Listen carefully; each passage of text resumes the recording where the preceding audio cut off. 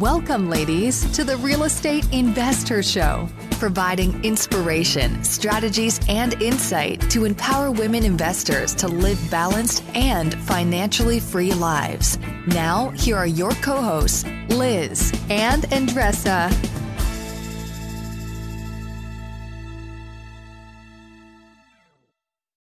So in today's episode, ladies, we have Corinn Altomare. She is from Hearthfire Holdings. Her and her husband run this business, and they own and operate assets close to $9 million in their business. So she knows what she's talking about. Their focus is self-storage, and selfishly, and very interested in.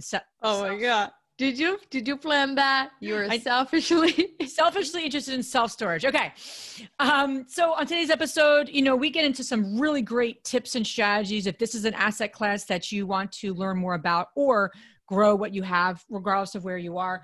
First thing that I want to say, just most helpful, was how important it is to know the local market. I mean, that's important for any real estate venture, quite honestly, but it seemed to be really important because your clients are really going to be businesses or people close in the proximity of where you are. So, whether it's you or someone else, but that seemed to be a very important characteristic she talked about. And I did not know that before. And I think, ladies, you'll get a lot from that segment and the whole episode. Also, following up about markets, she talks about how self-storage fits the needs of people either on the down market and also when the market is up. And I thought that it was fascinating to look from different perspectives, especially what's going on right now with the pandemic, how self-storage is helping not just people, but also businesses to keep going. So if you're interested in learning more about self-storage, this episode is for you. Enjoy. Top real estate investors love to talk about how they save so much on taxes. But how are they able to build rental property empires while skirting Uncle Sam? 1031 exchanges. 1031 exchanges allow you to defer capital gains taxes while you sell an investment property, exchanging your old property for a bigger, better one and avoiding the tax man while you do it. And that's where First American Exchange Company comes in. They're the leaders in 1031 exchanges. Whether you're a seasoned investor or just starting, First American Exchange can help you with simple rental property exchanges, complex commercial real estate investments, reverse exchanges, and more. Don't let your taxes eat into your profits. Visit First American Exchange Company at firstexchange.com or call them at 800-556-2520. That's firstexchange.com or 800-556-2520. Keep your money in your pocket and propel your portfolio further at firstexchange.com. First American Exchange Company does not provide tax or legal advice. Consult your financial, real estate, tax, or legal advisor about your circumstances. First American Exchange Company. Safe, smart, secure. You ever feel like your vacation rental sits empty too often? Missing out on potential income? Look, you're not alone. Many property owners struggle with underperforming bookings and the complexities of property management. But here's some good news. Vacasa outperforms other property managers in 92% of the markets they operate. They've helped homeowners like you increase their bookings by an average of 24%, turning those empty days into profitable opportunities. Want to see what your earnings could look like with Vacasa? Visit biggerpockets.com/Vacasa, spelled VACASA, and get a free personalized income estimate today. That's biggerpockets.com/Vacasa. Welcome back, ladies. This is Liz. And this is Andressa. Welcome back to the Real Estate InvestHER Show, where we are up to some amazing things supporting women, right? Living Absolutely. a financially free and balanced life. So we're excited to have Corinn on our show today. Corinn, welcome to our show and thanks for being with us. Thank you for having me. We're excited to jump into Corinn's story. She is a meetup leader, one of our InvestHER meetup leaders in Philadelphia, and just an extraordinary person inside and out. So we'll get to her story in a moment. But like we always do, Andressa, we'd like to connect with all you amazing women. Yeah. Just something that's coming up for us or just something to share with you. What's going on with you? Yeah, there's a lot going on. What isn't going on with me, right? But there's a lot happening in the world. There's a lot happening for all of us, right? With everything happening and all the uncertainty, but certainty. What I'm really grateful for right now, because I think that is a good place for all of us to be, especially when your mind starts to wonder of the things that we're not grateful for. It's really good to stop and say, what are you grateful for? all of our meetups, we were growing our meetups really, really well, right, Andressa? And Corinn knows. And then obviously, the coronavirus hit. So a lot of in-person anything stopped. So I'm just grateful for all the meetup leaders that have converted their meetups to like a virtual, setting. So Zoom calls, I think we have 4 or 5 happening every week. So I really wanted to encourage the women watching the podcast, listening to the podcast, however you're consuming this information, to head over to our Facebook group. It's a free group. It's about 3,000 amazing women who are supporting each other. We're very, very, very diligent to not have spammers in our group. Andressa and I watch it all the time, and we have other folks helping us. So, and just go to the events page, and you can access any meetup right now across the country virtually. And I don't know if we'll ever have that again. So I just really wanted to encourage the women listening to do that and to be part of those great meetups. Yeah, another space that they can find all the meetups is at meetup.com/investor.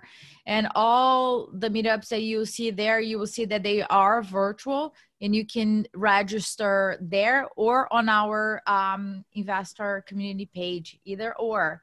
But I will certainly look at it. And that's something that sometimes people were always asking when there is a meeting, in Boston or New Jersey, and you're in like California and you want to attend that.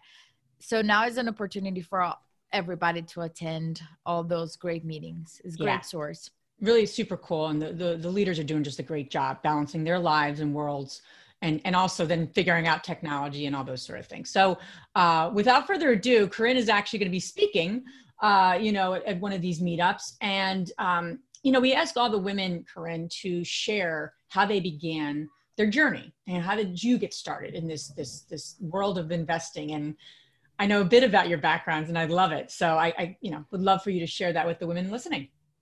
Oh, the short answer would be kicking and screaming. It's always the best way, right? Kicking and screaming, right? Absolutely. I will never forget sitting at a desk in front of my computer, having my final, panic before submitting my first offer. But my previous career was in music, still is in a small part in music. And so I came to real estate investing as a way to establish some cash flow, some passive cash flow. It's turned out to be not at all passive, but to have a little bit of a buffer to help support me in my artistic endeavors in between gigs. It's a very paycheck to paycheck lifestyle. There's a lot of gaps in there. And I'm lucky enough to come from entrepreneur parents, and my father very strongly encouraged me into investing. And so it was a little bit of kicking and screaming at first. And I spent probably a good year plus walking through properties and trying to find the right one, because I purchased as an owner occupant. I was looking for a multifamily and did end up buying a triplex with 2 tenants and 1 unit vacant. So it was perfect for me looking to live in my first investment.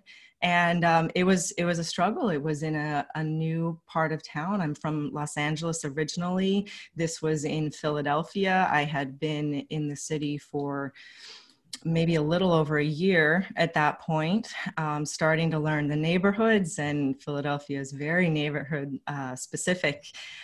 So that's a slightly long-winded way of saying how I got started into real estate investing. I needed something underneath me as I performed and pursued my passion projects. And so when I first got started, it was for that. It was something so that I didn't need to continue in my W-2 job necessarily. I had always worked in some sort of office environment to help pay the bills in between gigs as well. And this was just an extension of developing a stronger financial foundation that would allow me to go after my passions.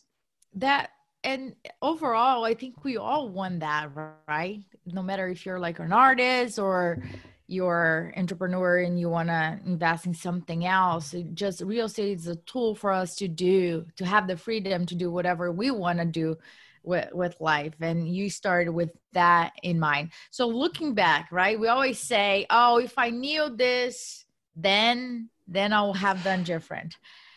Is there anything that you will have done different if you knew what you know now? Or what are the pitfalls that you could have avoided if you knew then what you know now? So our first couple properties we purchased individually, and then we started purchasing in syndications with family and friends. And we stood up a separate LLC for every partnership and every property. That ended up being a lot of administrative overhead. And we set it up to be ultra conservative and protect every investor from every possible avenue of lawsuit, damage, and minimizing exposure. My father's an attorney, so we were coming at it very conservatively. It ended up being a huge administrative overhead, tracking all of those separate entities, all of the different tax filings. And so now I would find a different way to approach that, maybe from a global LLC or some. I'm not an advisor, so I don't necessarily have the answer, but I would maybe find a different way just to try to cut back, because of all the hours and focus that we spent overseeing all those different entities. We could have spent some of those time, finding the next deal and continuing to grow. I don't regret any of the choices that we made. It got us to where we are today. We're managing $9 million worth of assets right now after 8 years. So I'm not complaining at all. That was just one aspect of operations, because we're a 2-person shop. It's my husband and I, and we do everything. So that was one part that there's a lot of legal complications there, that if we were larger, we could have outsourced sooner. And maybe if we were smarter and had structured things a little bit more simply from the get-go, it would have opened up some more of our time. Yeah.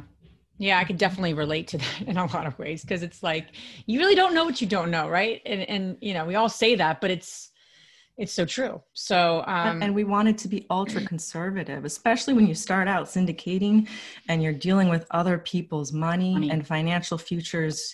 We just wanted to make sure that our investors were protected. So I don't regret the choice at all. Yeah, absolutely. So, and when you started, you started investing with your own money.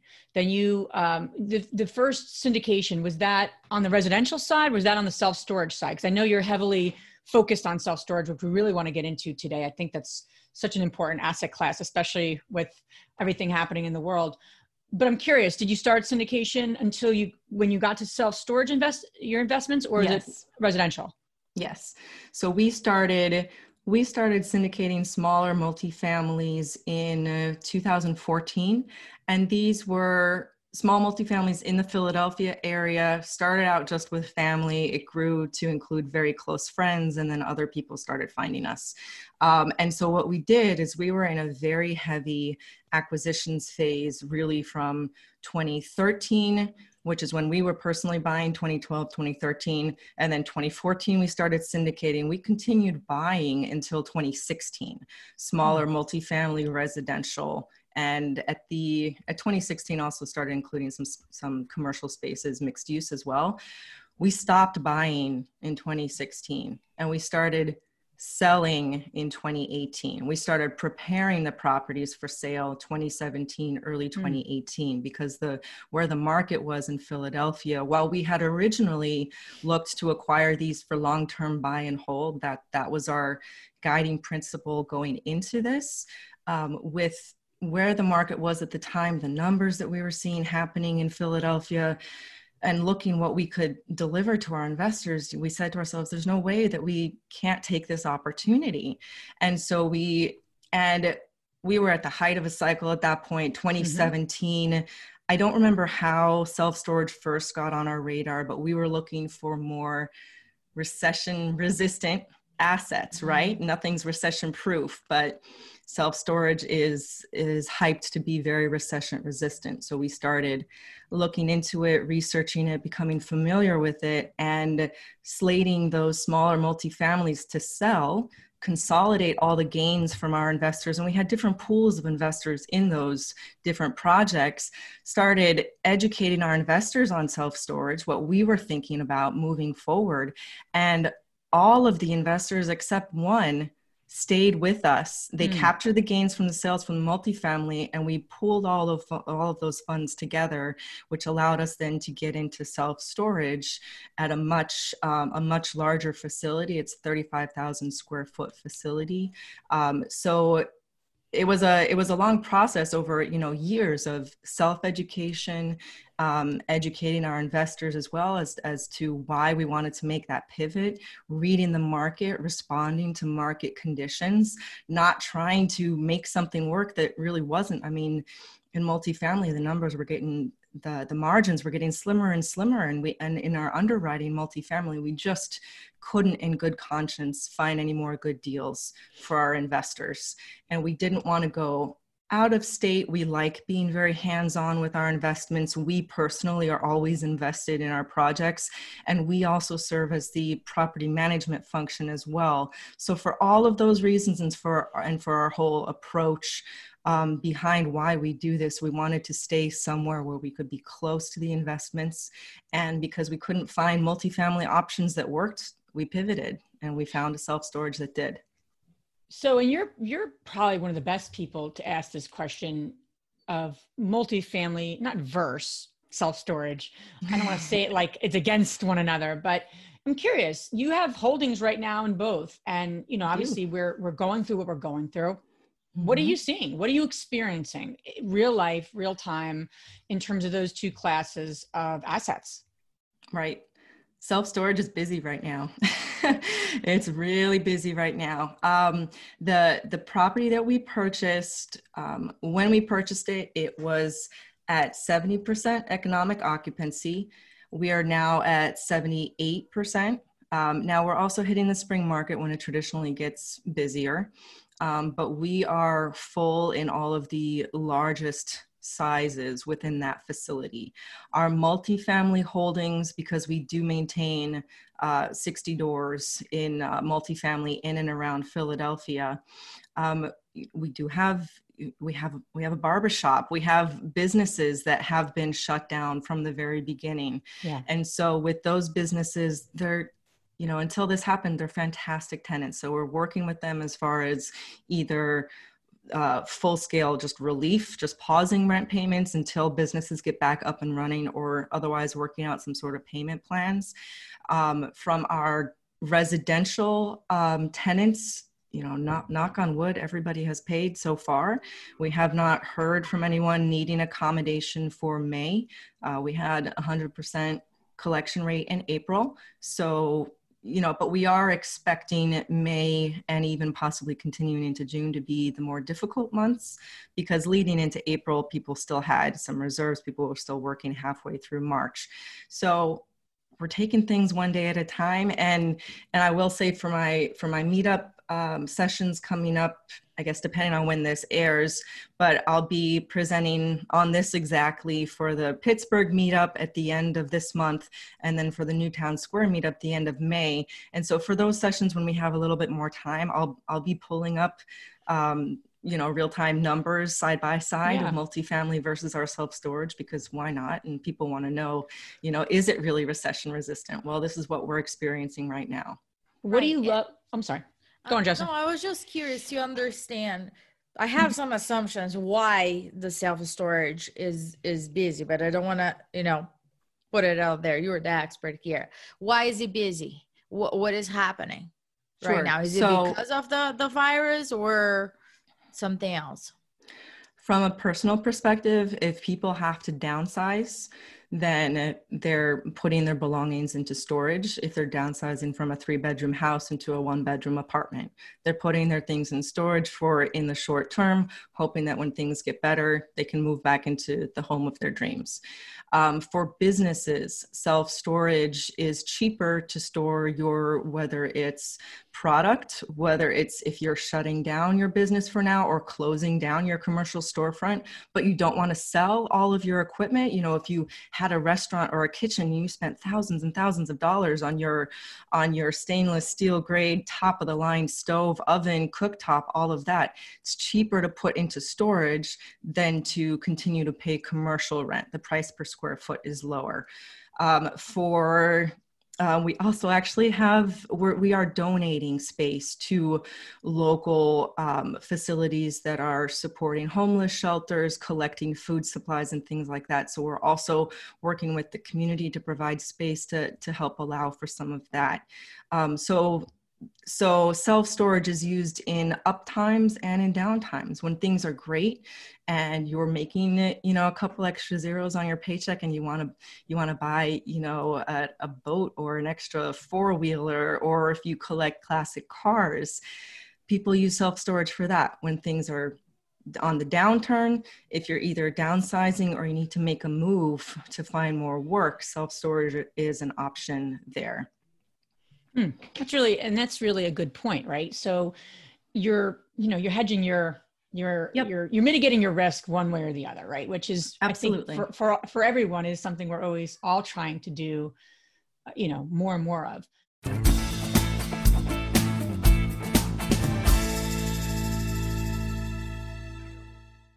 I'm curious, have you been struggling to keep your vacation rental booked? I totally get it. It's tough to manage and keep filled. But we found something that really works. It's called Vacasa. They've seriously changed the game for a lot of the BP audience. In almost every market they're in, Vacasa manages to fill up the calendar more than anyone else. And get this, the average Vacasa user sees about 24% more bookings than with other managers. That's a lot of extra income. Curious to see what you could be earning? You can get a personalized income estimate right there. I think you'll be pleasantly surprised at what Vacasa can do for you. Check out biggerpockets.com/Vacasa, spelled Vacasa. biggerpockets.com/Vacasa.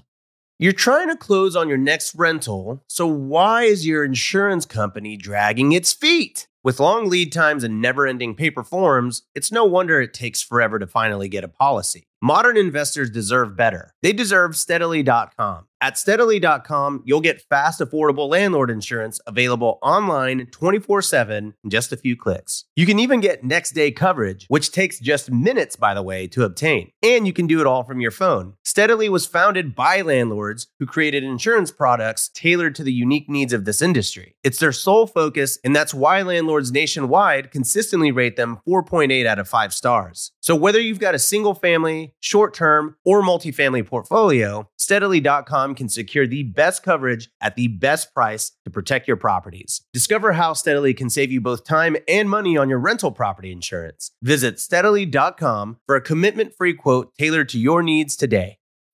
When you need mealtime inspiration, it's worth shopping Kroger, where you'll find over 30,000 mouth-watering choices that excite your inner foodie. And no matter what tasty choice you make, you'll enjoy our everyday low prices, plus extra ways to save, like digital coupons worth over $600 each week. You can also save up to $1 off per gallon at the pump with fuel points. More savings and more inspiring flavors make shopping Kroger worth it every time. Kroger, fresh for everyone. Fuel restrictions apply. I'm curious, the women listening say they want to learn more, get involved in self-storage, in their experience in real estate. What did you wish you knew transitioning from one asset class to another? First question, what did you take from what you knew of assessing multifamilies and on that side of it to the self-storage world? You're using words that are not used in multifamily, right? You've already used a few words that I know what you mean, but I'm like, oh, okay, that's how you say it in the self-storage world. Sure. So there's a whole vocabulary, right? There's a whole vocabulary or a lingo, so to speak, that you've had to learn and understand and be able to converse. Because you're not going to go to a seller of a self-storage and start just saying stuff. They're going to think these people they don't know what they're talking about. So you got to know what you're talking about. So right. How did you make that shift, and what do you wish you knew? And what would you share with the women listening that want to really learn more about this really interesting and probably very powerful asset class as we move into what we're moving into with a recession? Right. So we took everything that we had learned from property management. So since we had always been hands-on property management for our residential properties, those same sort of systems approach to running the business, right? We started our company very shortly after acquiring the first building because there was no way that I was going to be knocking on doors collecting paper checks. So we built in a whole back end system of fully fledged property management software, and automated the heck out of the operation. So we did the same thing for self-storage. The property that we acquired was run by a husband-wife team for 30 years, and before the wife, the husband and his father. So it was a really great family legacy, very deeply connected in the local community. And self-storage also is a local business. Your client base is going to be 1, 3, 5 miles. So when you're assessing the property, and in rural areas, that will spread out to maybe 10, maybe 15 miles, but it's very much a close-knit impact. So when you're looking at properties, you're looking at who's around you in the immediate area, you're looking at the demographic numbers, you're looking for your client base, right?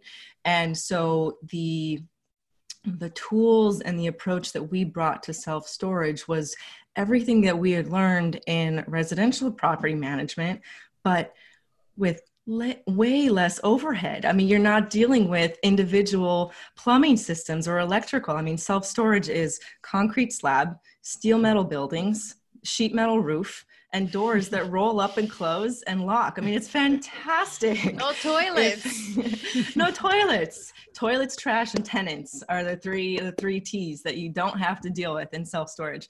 But so for anyone listening who's maybe approaching burnout from the landlord perspective, self-storage is a great opportunity to minimize the burden on running day-to-day operations. You can implement some really fantastic technologies that make things, you completely hands off. There are a number of facilities now that are completely unmanned, meaning there's nobody on site.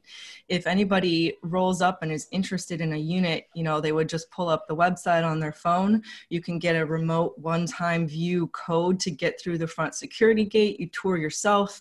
You can call someone on the phone, or you can do a full move-in reservation, e-signature of your lease and everything from your phone without talking with anyone. And that's how we set up our facility. When we acquired it, it was completely handwritten ledger, and completely paper-based. The owner had a website but didn't know how to get to it. And so we just threw all the new technology at it in order to make it run with as little overhead as possible and successfully as possible. That's kind of like a perfect scenario, right? It was perfect for us. Perfect. Yep. Yeah. So I'm curious, like how you guys find it? How you find, like, you drive 18 around months, and just like 18 months of looking. This was an on-market listing. I know people that have great success with off-market. That's a whole other skill set, and one that I have not perfected yet. For our first acquisition in a new asset class, we felt most comfortable going with something on market, working with a broker, being able to fully vet through the broker and their intermediaries all the numbers and all the ins and outs of the deal. So this was an on-market listing. It came through a brokerage that we had looked at a few of their other listings, been outbid on. And so we were on their mailing list as far as when things hit the market. We had started to develop a relationship with that house. And so, and we were very upfront with this particular project. In our cover letter, when we submitted our offer, we explained our history as a husband-wife team, investing with our family, our focus on not being hands-off, maintaining the family and community legacy and honoring that. And I think that really helped, because we certainly were not the only offer. But I think that certainly helped set us a little bit apart when the seller was considering. And it ended up being a really wonderful experience. We had a few days on site together working with the seller, before we finally got to the settlement table, which was really helpful as well for us to just see how he was operating it and get a better feel for things. Absolutely. So when you're analyzing the deal, I'm just curious to see, when we're analyzing, different deals, we have those criterias. If the property does not pass those criterias, it's a no. For self-storage, what are the numbers that you're looking for? You're looking for, 50% vacancy, 80% fully, occupied. What are the numbers and other measures that you want to see on an ideal property for you guys? Property. Sure. So for us, the fact that this project had no technology presence was a positive, right? We knew that we could add value there.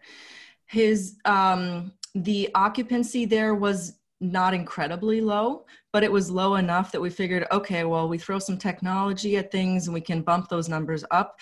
I know other investors look for much lower occupancy, 30 to 50%, or even if it's under 30%, they're not necessarily scared off. We didn't want anything that was too far on the extremes, again, because it was our first entry into this. We didn't want to bite off more than we thought we could handle confidently. So the numbers where it was at was great. Full occupancy or occupancy in the 80 to 90% even, there's not enough meat on the bone there. And so those sorts of projects we would buy purely for cash flow if everything else made sense.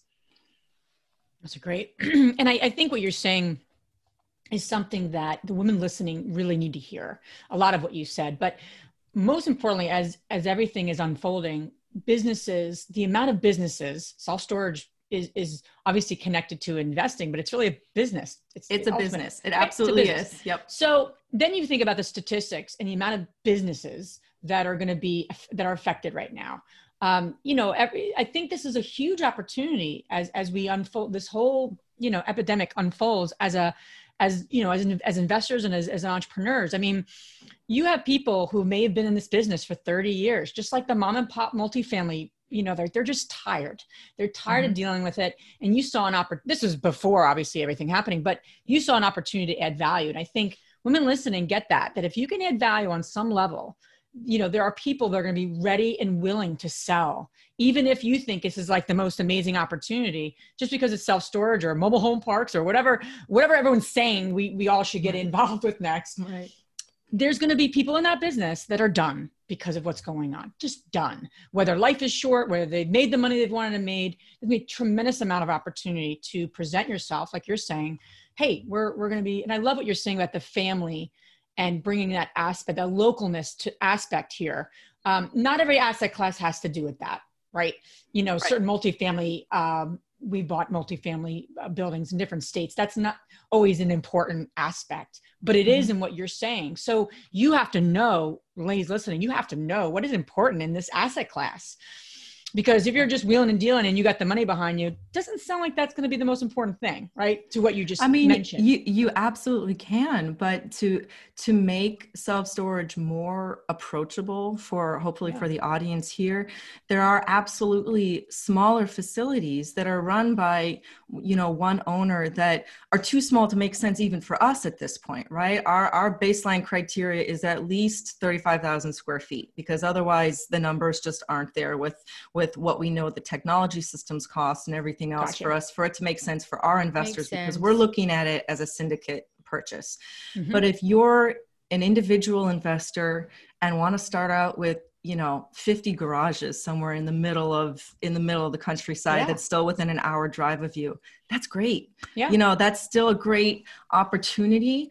And as long as the demographics are there to support it, then it could very well be worth considering, especially if you're, if single family or fixing and flipping isn't working for you anymore, or if you just want to try something different, less overhead. And there was something that I wanted to say that I'm now forgetting, but it'll come back to me. Welcome to my world on a daily moment to moment. I've had that happen during our interviews, right? On Trust, I'm like, I just stop and I'm like, I don't even know what's going on here now. I'm joking. So before I forget mine, you mentioned about the demographics, right? So, putting the property itself aside, what are you looking for in terms of demographics, employment, growth? What are the other items that it's important to you guys? Right. So general rule of thumb for self-storage is 7 square feet per person. So you're going to look at your population density, and that changes whether you're urban, suburban, or rural. So whether you're in the 1 mile radius or 10 mile radius, it depends where you are. So you're going to look at how many people you have living immediately around you. You're going to look at how your population adjusted over the past 10 years, thanks to, all sorts of websites now. You can find that information freely available. You're going to look at, during the last recession, 2008 to 2010, how did things shift in that area? Did they at all? And I think the other thing that I forgot to say earlier was that self-storage through this shutdown has been deemed an essential business. So we have been open. We have shut down our office and minimized person-to-person contact, but we are open as an infrastructure supplier. So it's not just people that are personally using self-storage. It's businesses, it's warehouses, it's for Amazon distribution, all those sorts of ways of serving the local and more further flung communities. So I think that's what I forgot to say earlier. Andressa, to your question about how you look at that, those are some of the metrics that we're looking at as far as evaluating if it's a reasonable business worth investing into. We were looking at some other possibilities that were in, what I would call depressed areas. And I posted some of the specifics out to a few Facebook community groups that I'm a part of that are specifically for self-storage investors and operators. And one woman chimed in and said, poor people need storage too. Not all of us have expansive closets in our apartments or homes. So you do have to dig into the numbers. There are a few standard rule of thumb metrics, and then, you just got to spend your time underwriting. And I love what you're saying too, because I think out of a lot of what, I think all of us have been asking ourselves so many questions, right? Especially if you have a business, you have property, or really any sector of this, you're being affected. But how can you run your business virtually, right? That's what we're all learning, right? So, and if you get into something new, does it have the opportunity to be run virtually? Arguably, self-storage is so much more of a virtual business than a multifamily business. I mean, you cannot deny that. I am a huge proponent of multifamily. That is what most of our majority of our assets are in. But you cannot deny the fact of if you go, head to head. So I think we all have to ask ourselves questions as we make further investments, as we make further decisions on businesses or next phase of our life as this all unfolds. Can it be run virtually is a really good question to ask. God forbid something like this, no matter however long this takes, but if it is to happen again, can it be run virtually? And I think that's set yourself up to be run virtually without knowing that this was coming. And I think, kudos to you. I mean, you were just obviously efficiently running the business, but we were just right. Exactly. I mean, we were just you couldn't have done it better. Model.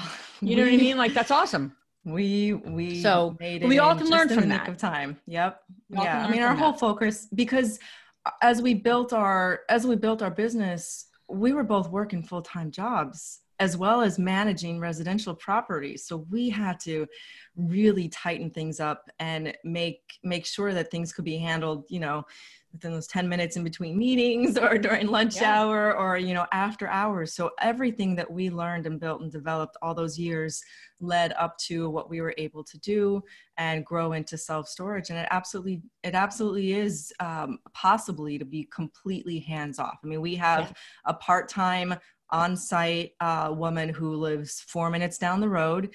But even before this hit, she was 20 hours a week. And then the rest of the time we were managing, kind of had a juggling system and schedule as far as who's going to be on phones. And you can even outsource phones with call centers now. Plenty of the bigger operators do. We didn't want to introduce that additional expense right now. We get a lot of we go very far with Google Voice. We're very much a Google shop. So we use all of the free or nominally priced tools first, and then only pay for what we find we actually need. It's really great. Well, you're a wealth of information. Ladies listening, you need to learn more about Corinn and her husband and what they're up to. They just are great people and running a really growing business, which is, I don't know if everyone could be saying that right now. So where can the ladies listening learn more about you and all the neat things you're up to? Sure. So our website is hearthfireholdings.com. I personally am on Facebook. Our company is on Facebook. I am not on Instagram, but our company is. So you could follow us there. I mistakenly joined Instagram personally and found it to be just too much. Too much. So I had to disable the account. There are too many ways to stay connected nowadays. And there's so many avenues that I'm not any good on any one. So probably personally, Facebook, you'll see me around the meetup groups. So if anyone listening is not a member of your Facebook community for the real estate investor, then I would encourage you to join there, and you'll see me on the page for those sorts of conversations as well. And yep, I think I gave you enough contact points absolutely. There. And Corinn is a leader of our Philadelphia chapter. She's doing an amazing job there. I highly recommend you guys to check what they have in storage for you guys. I think the next one is going to be you guys doing the BRRRR strategy. Yes. It's going to be refinanced. It's going to be the refinance section. So, and it's funny because I know nothing about BRRRR, right? So I feel like a complete imposter putting this on, but I'm not speaking. I just facilitate.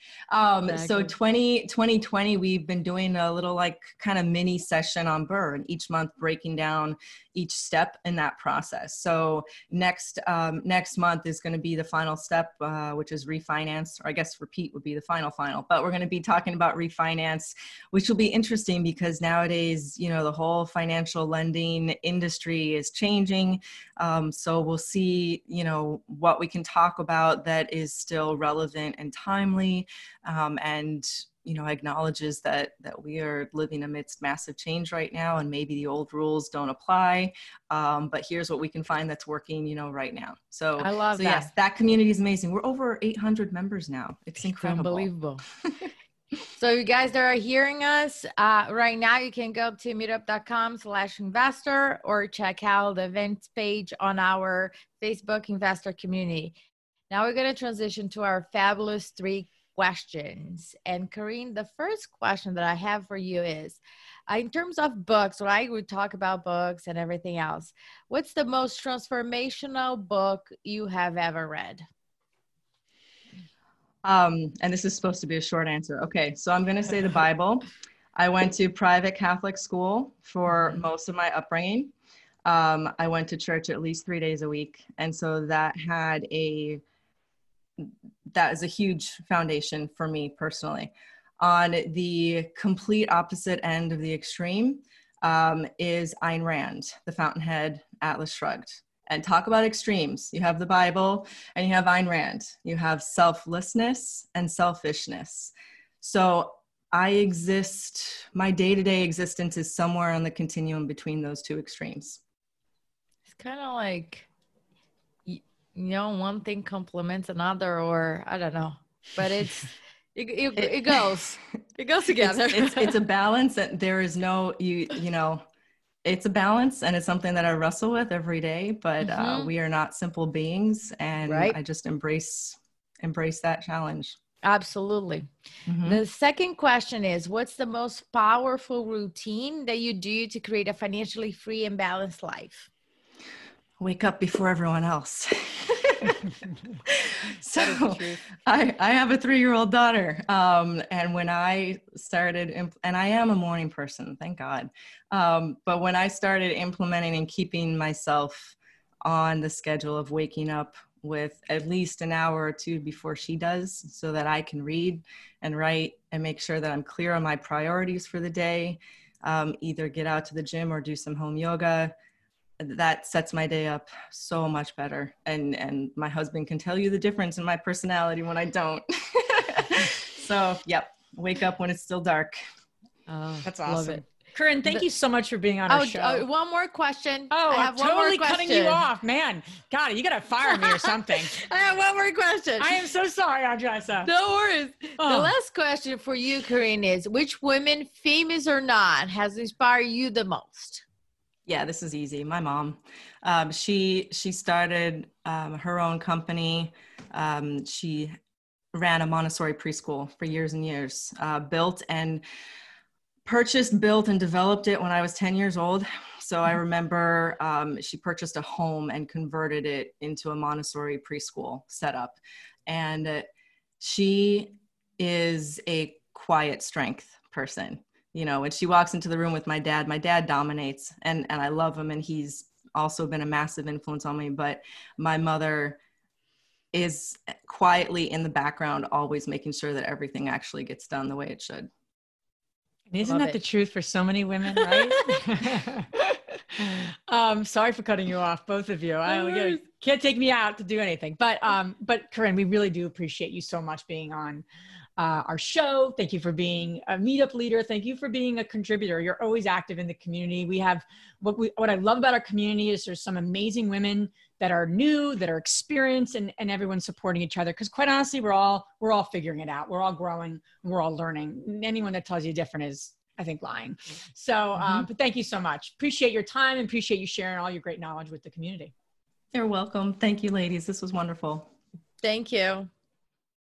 If you enjoyed this podcast and want to receive updates on our next interviews, go to our website, therealestateinvestor.com. There, you can subscribe to our show, become part of our investor community, and get updates on upcoming episodes.